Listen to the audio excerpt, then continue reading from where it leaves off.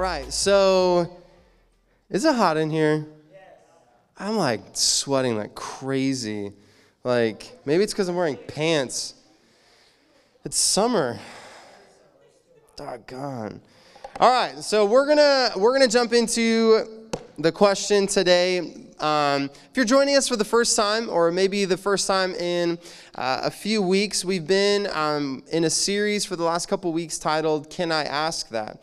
And in this series, we are trying to answer your questions. These are questions that you have submitted either on paper by Uncle Dayton back there, wave your hand, on paper, or via Instagram. You can DM us questions, but you've submitted these questions, and we want to respond to these in a way that reflects the character of God, but most importantly is rooted in Scripture.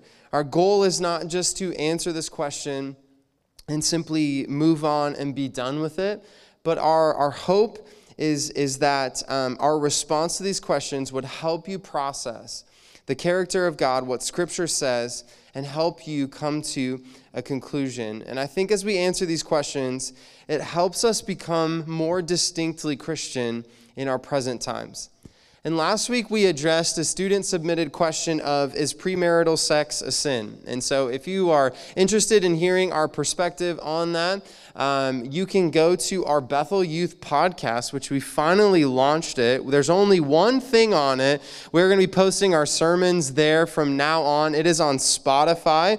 If you follow us on Instagram, you can go to the link in our bio, tap podcast, and it'll take you to Spotify. Or you can go to Spotify and search Bethel YTH, and this logo will pop up. This is the podcast that you want to... Our logo. Is our logo there? That one right there. So when you type in Bethel YTH, this is the logo that's going to pop up, and this is what you're going to want to subscribe to. This is where we're going to be posting our sermon audio, but also when we address different topics and we talk about different things and we record episodes, this is also where it is going to be posted. We're working on getting it on Google and Apple as well, but that takes them a few different weeks to approve that. It's also in our Bible app notes. So tonight, the question that we are going to work through is it a sin to use profanity? So this is the question. I don't know who submitted this question. Maybe you're sitting in this room, but we are answering your question. First of all, I think this is a fantastic question. I think it's something that we need to be thinking about as people who claim to follow the way of Jesus. And when you hear the word profanity or cussing or cursing or swear words, I don't know what you think of, but there are certain words in the English language that have been deemed as swear words, as profanity, or cuss words or cursing. Those certain words play a factor into the rating of a specific movie or a TV show.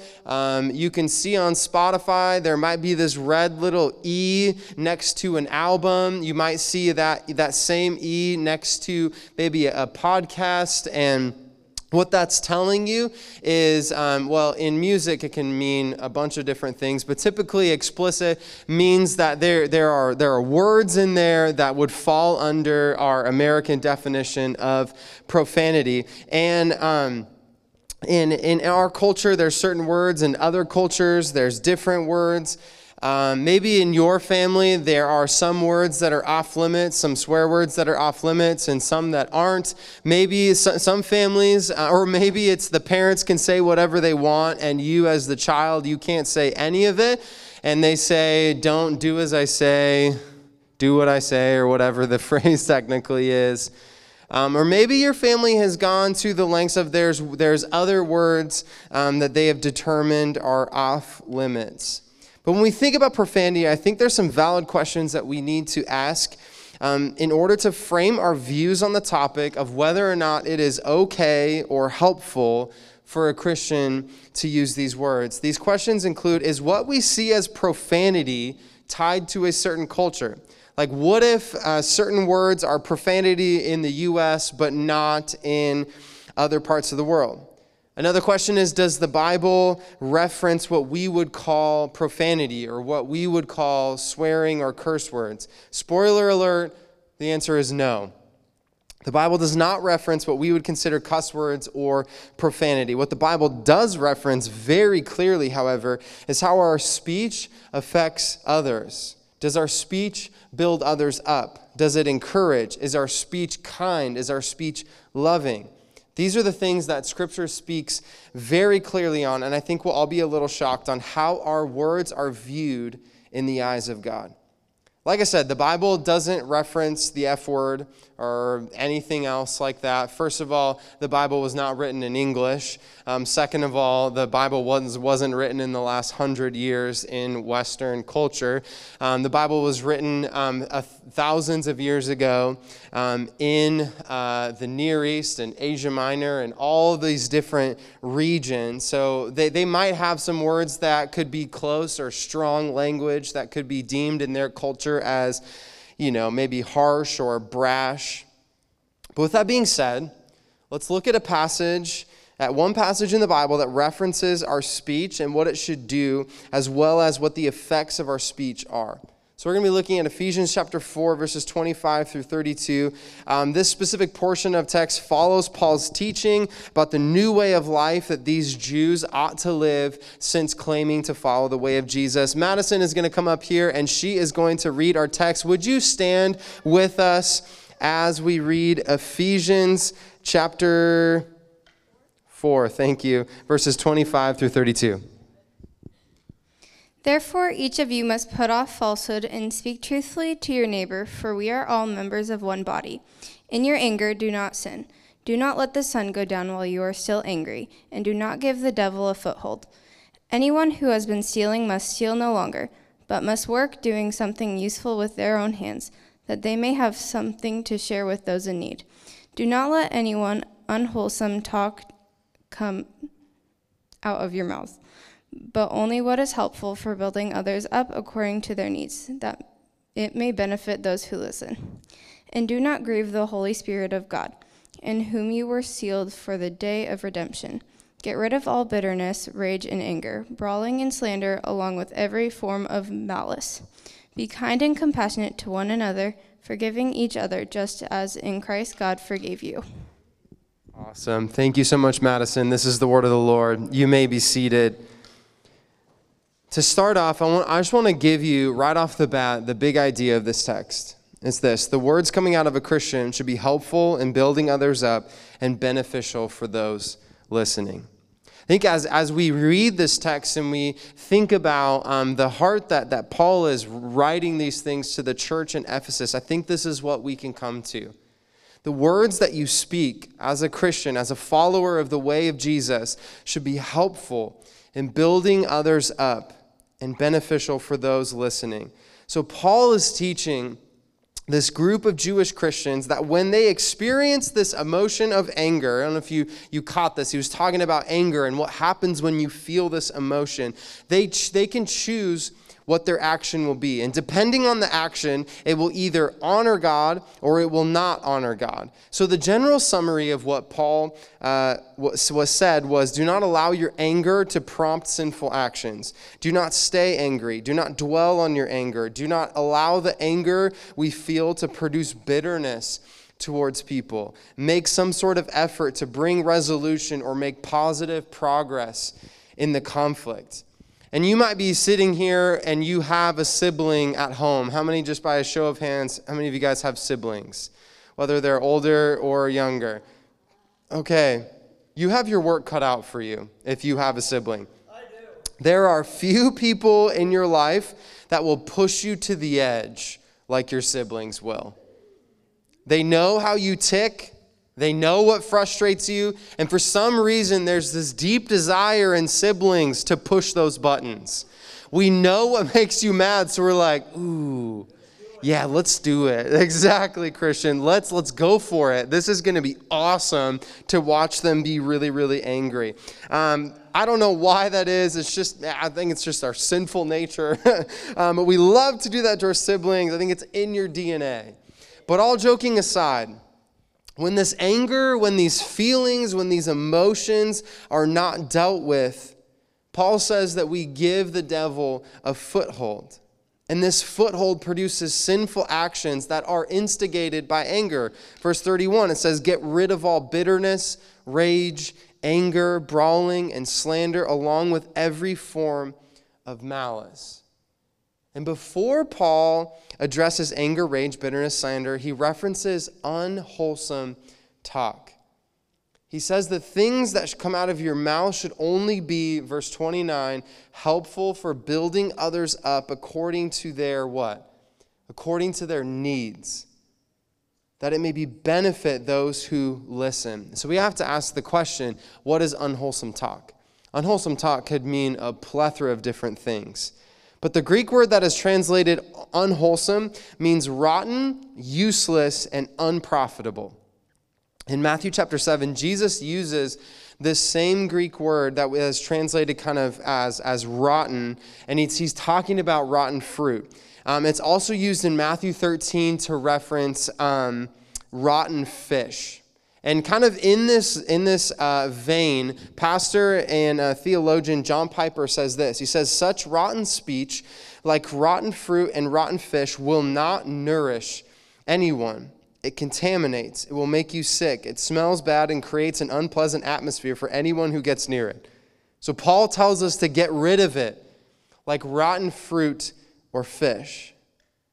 And the way that Paul uses the word unwholesome doesn't reference necessarily profanity, but as whether or not your words are being used to, verse 29, build others up according to their needs and benefit those who listen. So here's a question that we need to ask ourselves, though. In this setting, in this culture, with this demographic, is using profanity going to be seen as crude or offensive?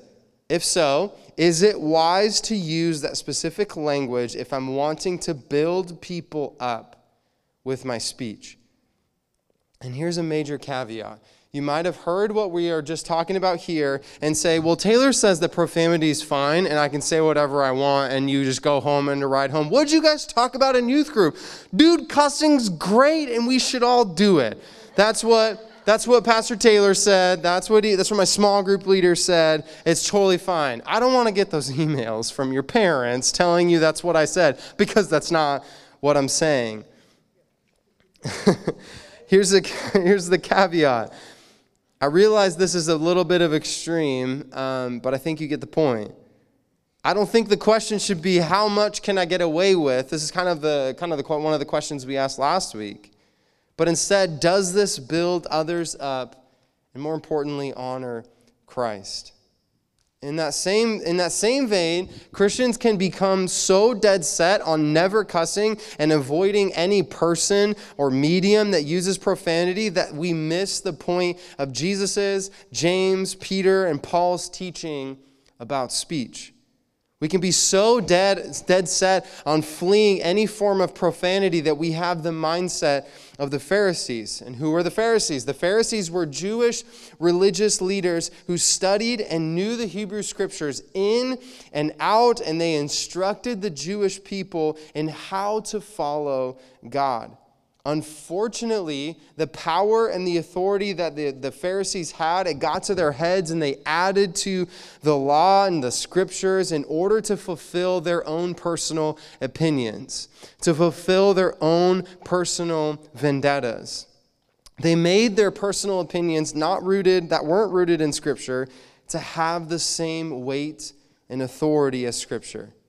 And if we aren't careful, we too can place the weight of our personal opinion on other people as if it is Scripture. And Christians love to pride themselves on the fact that they don't say swear words, they don't listen to music or watch movies that have swear words, but still continue to say hurtful things to people and about people. In an article with Relevant Magazine, Tyler Edwards said this. He says, while we should be careful with what we say, simply cleaning up our words doesn't clean up our hearts. I think this is something that we have experienced firsthand in this past year. Christians have used the Bible, mostly out of context, to support their certain viewpoint and demean people who don't agree with them. They've hurled insults name calling. They've used what Paul would describe as unwholesome talk towards people, and sometimes people who are even Christians themselves. Unwholesome talk it's empty, it's meaningless, and does not build one another up. Gossip is unwholesome. Trading insult for insult is unwholesome. Destructive criticism is unwholesome. Threats and revenge are unwholesome. Deception, lies, and manipulative speech are unwholesome. Dirty and coarse jokes are unwholesome. You can see that there is a bigger problem than profanity at work in the lives of Christians. These are areas that we need to be aware of, and these are areas that we need to repent of. Tyler Edwards would go on to say in that same article, I'm not suggesting Christians walk around cursing like sailors. That's not what I'm saying. But I do think God cares less about the words we use than he does about the heart we have in using them. And I want to conclude this sermon by reading Romans 14, 1 through 12. It says this, accept the one whose faith is weak, without quarreling over disputable matters. One person's faith allows them to eat anything, but another whose faith is weak eats only vegetables. The one who eats everything must not treat with contempt the one who does not. And the one who does not eat everything must not judge the one who does, for God has accepted them. Verse 4, who are you to judge someone else's servant? To their own master servants stand or fall, and they will stand, for the Lord is able to make them stand. One person considers one day more sacred than another. Another considers every day alike. Each of them should be fully convinced in their own mind. Whoever regards one day as special does so to the Lord. Whoever eats meat does so to the Lord, for they give thanks to God. And whoever abstains does so to the Lord and give thanks to God. Verse 7, are you guys still with me? For none of us lives for ourselves alone, and none of us dies for ourselves alone. If we live for the Lord. And if we die for the Lord. So whether we live or die, we belong to the Lord. For this very reason, Christ died and returned to life so that he might be the Lord of both the dead and the living. You then, why do you judge your brother or sister? Or why do you treat them with contempt? For we will all stand before God's judgment seat. It is written, as surely as I live, says the Lord, every knee will bow before me, every tongue will acknowledge God. So then, each of us will give an account of ourselves to God. I want to conclude with this. It's okay to have a conviction not to use or to use profanity.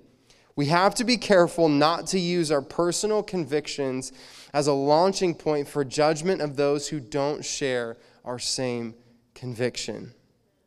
On the flip side, we have to be willing to wrestle with the tension of, is this actually helpful in helping lost people find Jesus? I think if we were to boil down your effectiveness as a Christian in reaching lost people, I don't think the tipping point would be whether or not you use profanity or not. If we were being honest, if I had $1 for every time someone told me, yeah, but when I say this or when I do this or when I do this, man, I'm just being relatable. I'm just relating to them, which that might be true, but at the same time, is that actually the one thing that's making you effective in reaching people for Jesus? Before we go into our small groups, let's remind ourselves of the big idea of Ephesians 4. The words coming out of a Christian should be helpful in building others up and beneficial for those listening. I did my best not to answer the question with my own personal opinion. I did my best just to look at Scripture and share with you what Scripture teaches and what the Bible teaches. And what we're going to do in our small groups is we're going to ask a couple questions, and we're going to talk a little bit more practically. Like, what does this look like for you personally as a Christian? And so we're going to jump into our small groups right now. High school is on this side of the room. Middle school is on this side of the room. Guys are in the back. Girls are in the front. Your small group leader will be the one to release you and dismiss you.